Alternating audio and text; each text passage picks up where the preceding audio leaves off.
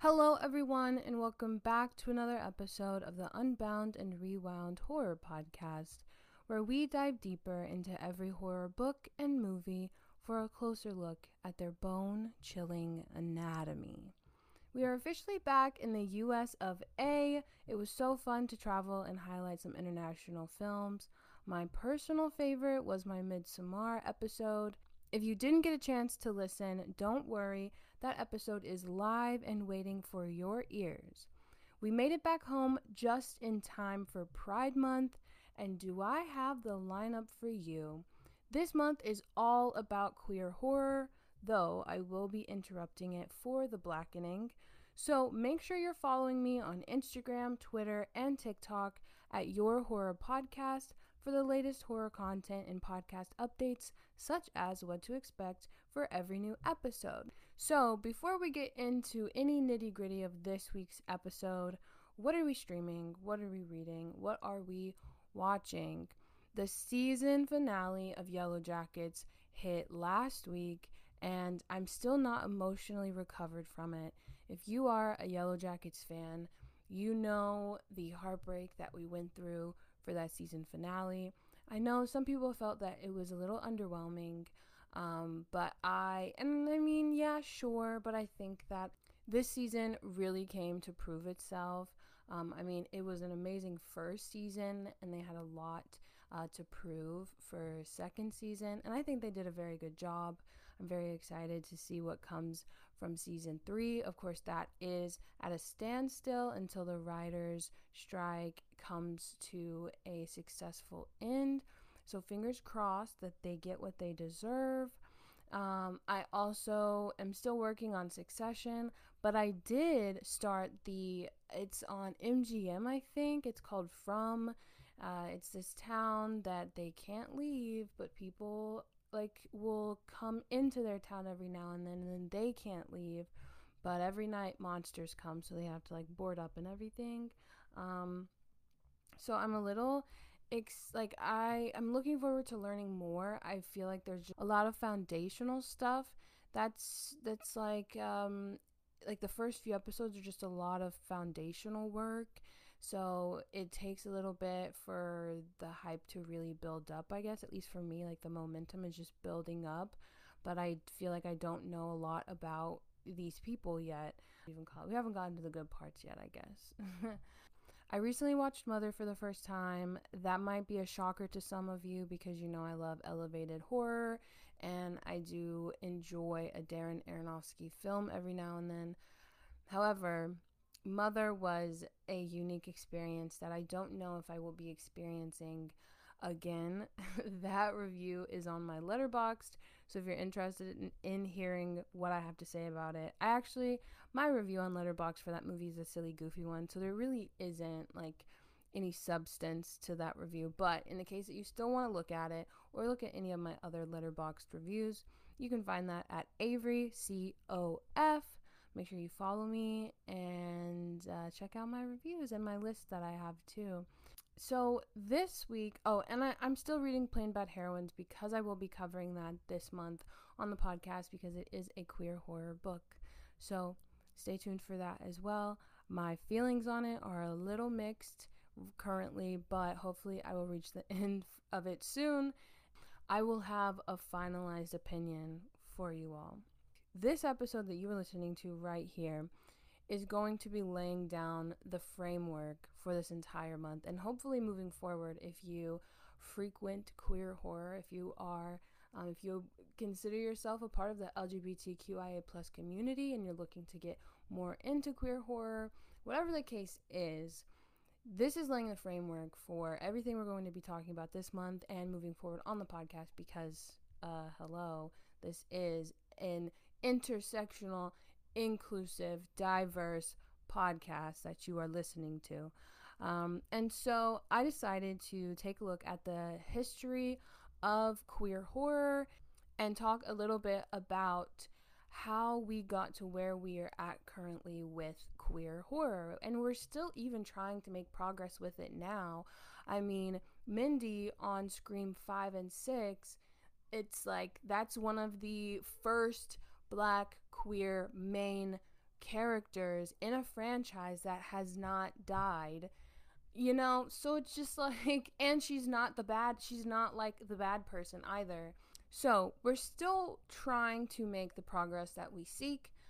However, it is really interesting to be able to look into the horror and look into like the universal monsters, the very blueprints for all of the horror we have today, and pinpoint exactly where the inspirations came from, and even be able to, look at the history of it and then watch your favorite movies with a different framework or a different lens.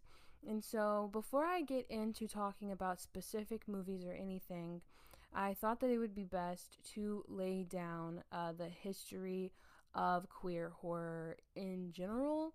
And so, if you're familiar with queer horror, you may know vampires are famously gay. And so, I will be talking about them right here, right now. But I also want to talk about Frankenstein, and there's a lot of things in the history of horror that are just really interesting. So the first notable display of queerness in film was the 1895 William Kennedy Dickinson motion picture, the Dickinson Experimental Sound film, commonly labeled online and in 3 published books as The Gay Brothers. This wasn't an explicit display of gayness, though. It was just 2 men dancing together, having a fun time. But it was the subversion of conventional male behavior that shocked audiences. They liked to say that these men were dancing, they were dancing like sissies, fanciful. They were dancing very, flamboyantly, and so they deemed them as gay. However, the first kiss between 2 men on screen occurs in the 1922 film Manslaughter. So this is the first outwardly homosexual activity on screen that we see. The first kiss between 2 women took place in the 1930 Morocco, starring Marlene Dietrich. This is the very first lesbian representation on screen, which is crazy because I feel like there's a lot of lesbian erasure in the media already, and so it's like y'all still had representation back then? Wow. Where there was an introduction of certain legislation that kind of put a halt in this. So one of the last questionably queer movies to hit screens was Charlie Chaplin's 1931 City Lights. The introduction of the Hays Code set this framework for what film would look like for the next at least 30 years. These were a set of guidelines enforced on filmmakers and studios between 1934 and 1968, after film and TV were determined to be excluded from the First Amendment. And so they were like, "Oh, we don't have to consider that your First Amendment right? Okay, great. So this is everything that you cannot do." The governance aimed to prohibit any films that would lower the moral standard of those who saw it. If this was still going on today, like if we had the Hays Code today, oh my God, Yellow Jackets would be banned. Like, they'd be afraid that people would turn into cannibals for watching it. Yellow Jackets would not be made. With that, the sympathy of the audience should never be thrown to the side of crime, wrongdoing, evil, or sin. So they believed that film and TV had the power to influence the way that someone acted. Kind of how people believed, like in the 90s, that video games had the power to induce violence in its players. The Hays Code prohibited any suggestive or sexual content, as well as the overuse of substances and questioning of religion or law. The code was lifted after the head of the Motion Picture Association, MPA, suggested what we now know as the film rating system. So, thank you so much to that man for giving us the film rating system, the NC-17 rated R, rated PG-13, because without that, we would probably still have the Hays Code, unfortunately.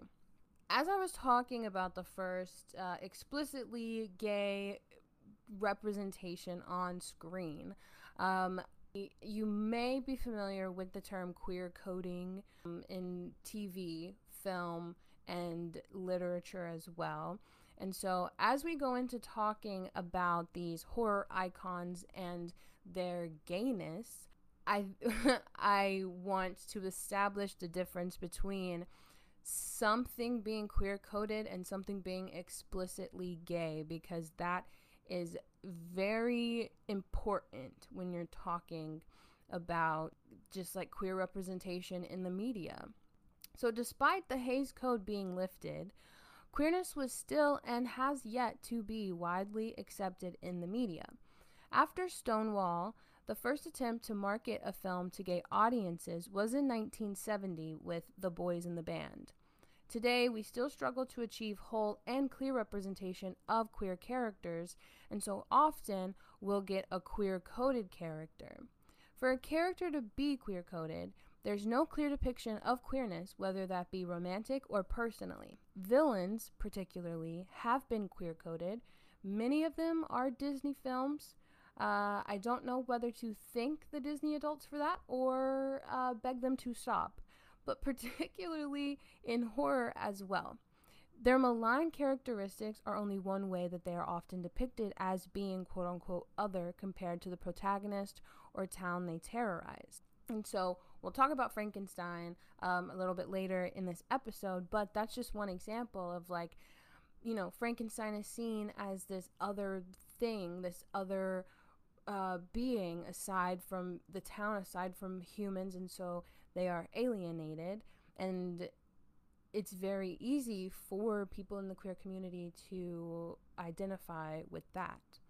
As Harry Benshoff said in his 1997 book, while straight participants in such experiences usually return to their daylight worlds after a horror movie, the monster and the homosexual are both residents to the shadowy spaces. I've never read this book, but this quote in particular made me want to read it, and so I will be purchasing it. It is in my cart, ready to buy. With all of that being said and laid down, I am now going to unveil my monsters. But as I discuss these monsters, I want you to remember these films and stories were not always created from a place of good and progressive intention. They were usually and originally cautionary tales. By making these monsters, they made sexuality into one as well. I have to start with vampires because I am a vampire girl through and through. And vampires are just vampires are just the easiest to dissect in terms of queer, because they are inherently sexual creatures, and that's how they've always been. And so when I say vampire, you may think of the recent Renfield or Twilight. We've seen variations of vampires for centuries through literature and film.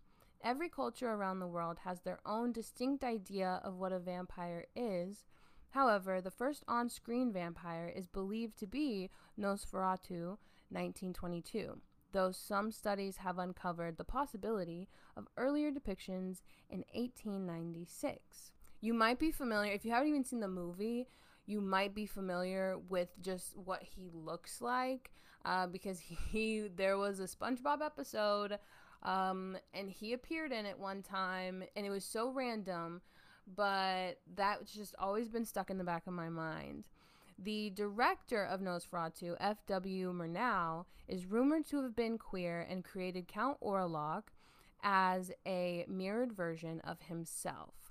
The film and Count Orlok represents the male fears of women's liberation, the blatant expression of queerness, and the growing xenophobia surrounding Eastern immigrants and the Jewish people.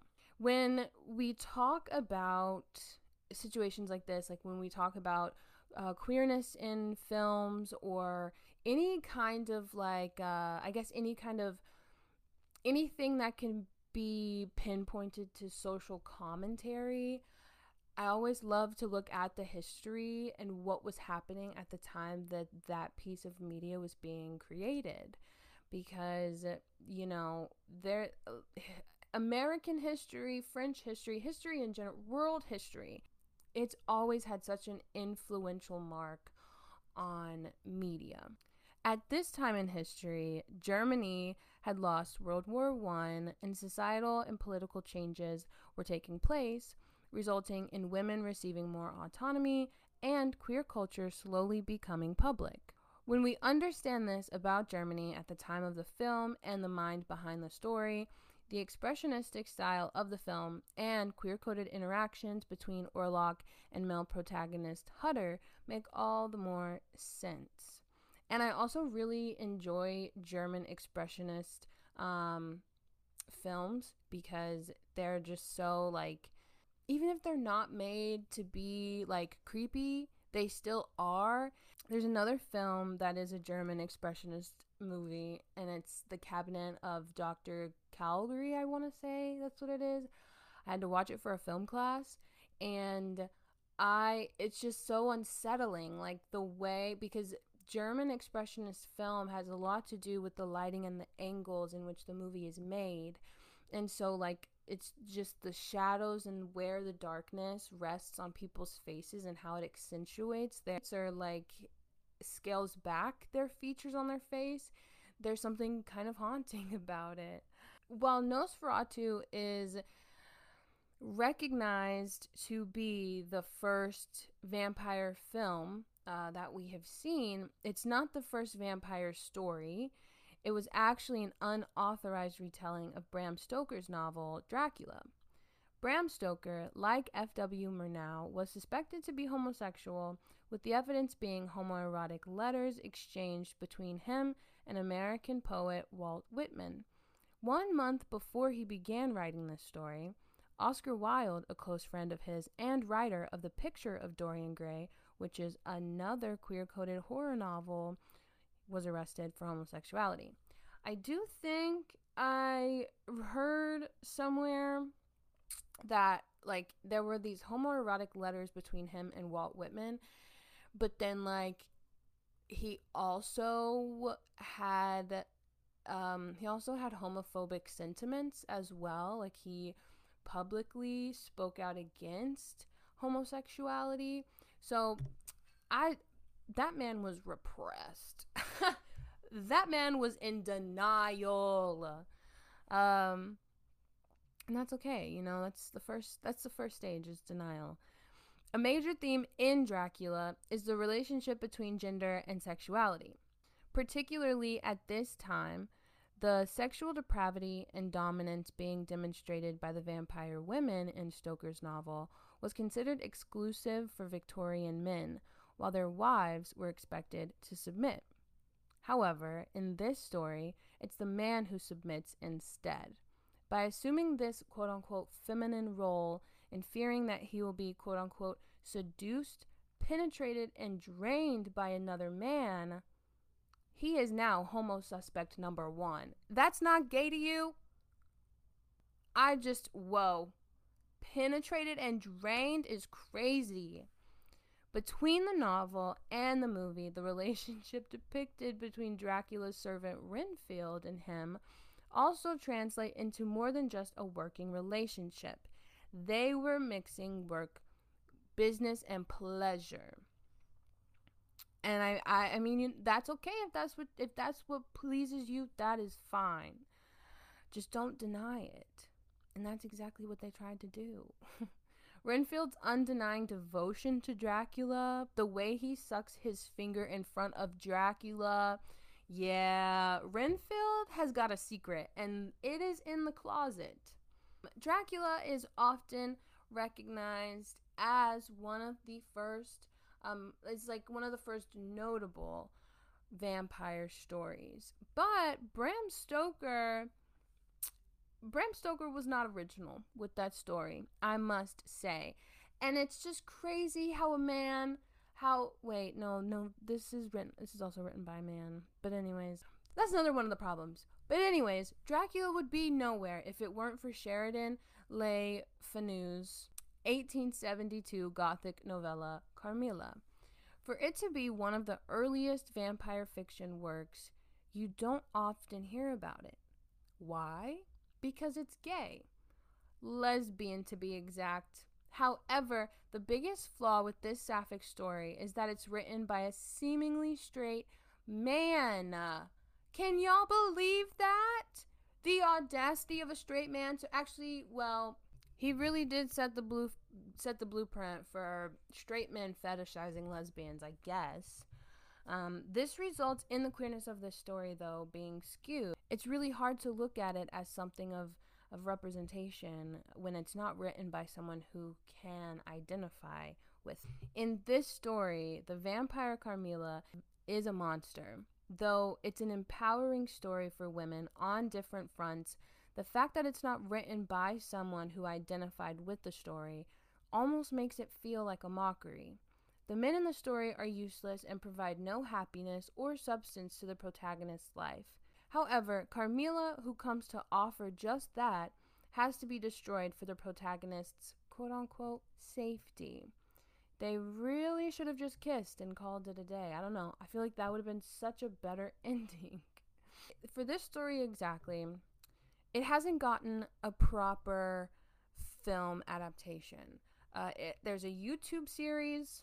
There's one movie I want to say that's like actually Carmilla, like that is the movie, but it has not been adapted the way Dracula has been adapted. They're coming out with a new Nosferatu movie. It should be this year that it comes out. That's been adapted. Where's the Carmilla adaptations? There's been a few, but just not by the title of the story. But if you're looking to sink your teeth into a queer vampire show or movie this month, I do have some recommendations. The Hunger, which came out in 1984, it has David Bowie in it.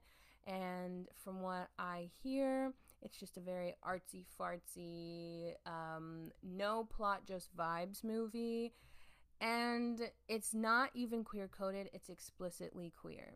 Interview with a Vampire, not the one with Tom Cruise and Brad Pitt, because that one is queer-coded and barely. Like the hintest bit of gay is in there.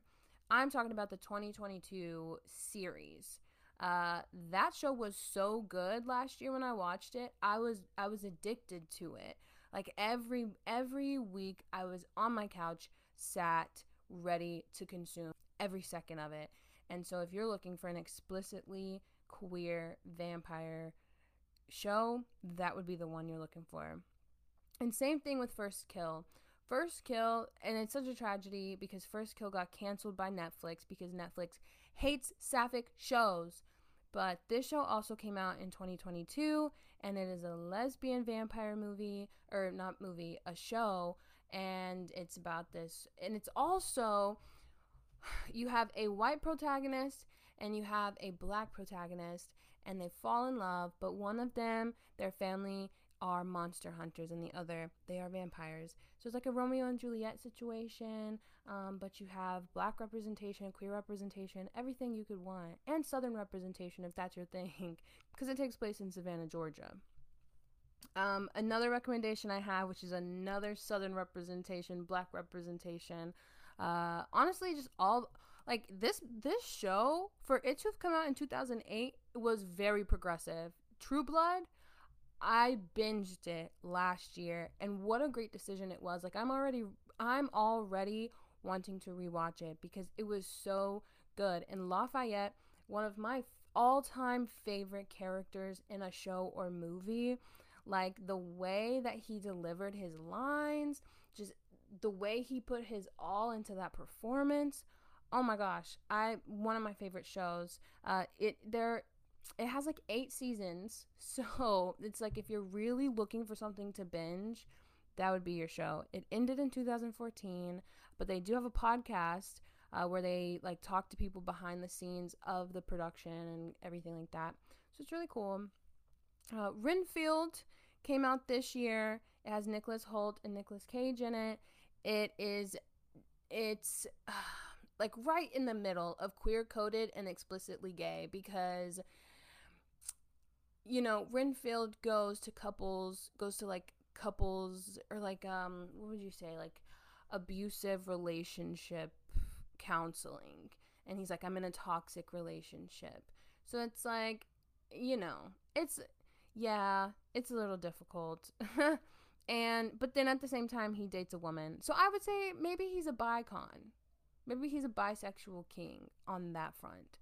And an honorable mention, because I can't forget this one, the 1987 Lost Boys. I love that movie. If anybody says it's not queer-coded, they're lying to you, because it is queer-coded, because David had a crush on Michael, and he wanted Michael to join his little cult, and he didn't, and he got jealous when Michael went after the girl instead. And that makes it queer-coded to me. Moving on from vampires, sadly, I'm moving on to Frankenstein. And Frankenstein, I was watching Queer for Fear. It's a series on Shudder, a very fantastic docuseries that I think everyone should check out because it's so informational. But they were talking about classic horror icons, and they're like queer coding. And so Frankenstein was a part of that. And I learned a lot from that episode. And so I wanted to bring that knowledge to you all. And so if you're familiar with Mary Shelley's story of Frankenstein, it's a chest of themes and theories. Mary Shelley's own bisexuality makes the story's interaction with sexuality and gender even more apparent. Frankenstein is deemed to be the first true science fiction story which explores Victor Frankenstein, who discovers the secret to creating life. He uses this knowledge to form a hideous monster which becomes the source of his misery and demise. This easily translates to a dysfunctional father-son relationship. However, it better represents the experience of a queer person. Queer audiences can easily empathize with the monster, as with most creature features, because of the alienation, hate, and abandonment they experience from people that deem them other. And so, similar to the monster, queer people are often forced to find solace in seclusion. You know what? Let me say this, because for the longest time, I really did think Frankenstein was the monster, but it's not. I had to read the book for a class, and I learned that Frankenstein is Victor Frankenstein and not the monster. The monster doesn't even have a name. And I feel like that's even worse. You don't even give the monster a name. It's just the monster, the creature. Boo. But I do get it. I get why he doesn't have a name, but it's just like still sad. He deserves rights. More specifically though, it's easy for trans people to feel a certain camaraderie with the monster. As the monster is a product of medical science, so is gender-reaffirming surgery. Now, more than ever, trans people may feel like they're living inside of Shelley's story with the anti-trans legislation and attitudes rising. This being said, please don't turn a blind eye to the ongoing erasure of the trans community. If you live in a state where these laws are being enacted upon, talk to your local government reps and give what you can to organizations actively fighting this genocide. For those living elsewhere, you can still donate and still talk to politicians as well. I will be linking some resources in the show notes for you to look into. And this should be going on all Pride Month. I mean, even outside of Pride Month, but now more than ever, this is the month to show, if you are not a part of the LGBTQIA community, this is your time to show your allyship, show that you care, show that you are showing up, And if you are a part of the LGBTQIA plus community, it's a community. Be there for each other, because that's what we're here for. On the other hand, Victor Frankenstein can be looked at through the queer lens as well. His desire to build a male companion, his repression of his emotions and replacing them with disgust upon the sight of his male companion, his lack of interest in women, but instead his experiment, who is made up of male limbs. The monster represents the result of same-sex consummation, specifically between men, because he is made up of a man and a man created him. And this is why Victor is fearful. It's like he it's like he's like, I'm gay, no, and he's scared. And I mean, you know, a lot of us feel that way. That's a very fair feeling to feel, especially when you have townspeople carrying pitchforks and trying to force you to be something you're not, or forcing you just out of their community altogether. Frankenstein has been recreated over the decades, but my favorite rendition of it may be I think it's 2002 movie May, as it is explicitly queer and equally campy. I did do a video on this for TikTok, and I posted on my Instagram as well, just kind of like reviewing it briefly. I rated it pretty low, I will say. But when you're talking, like, in this lens, in this aspect, I really did enjoy it. When it comes to, like, a Frankenstein story, I thought that it was really good. And I also thought that compared to the original, compared to Mary Shelley's story, it matched up very well, and it translated very well for this protagonist to be a bi woman. Yeah, if you haven't heard of that movie, definitely check it out if you're looking for more queer horror this month. And I hope that you took my other recommendations to heart, and you're adding them to your Letterboxd watch list as we speak. If you're looking for more queer horror, I do have a Letterboxd list of things that I just add every now and then. Like when I watch something or when I hear of something new, I'll add it to that list. And currently, one of my favorite movies on that list right now is The Sound of Violence, which has Jasmine Savoy Brown in it. And I personally want to say that it is explicitly queer. I've only ever watched it once, but it definitely left its mark on me. But it's a very strange film. If you've ever seen what's his name? I don't know. He's scary. Anyways, if you've ever seen The House That Jack Built, it has similar sentiments to it.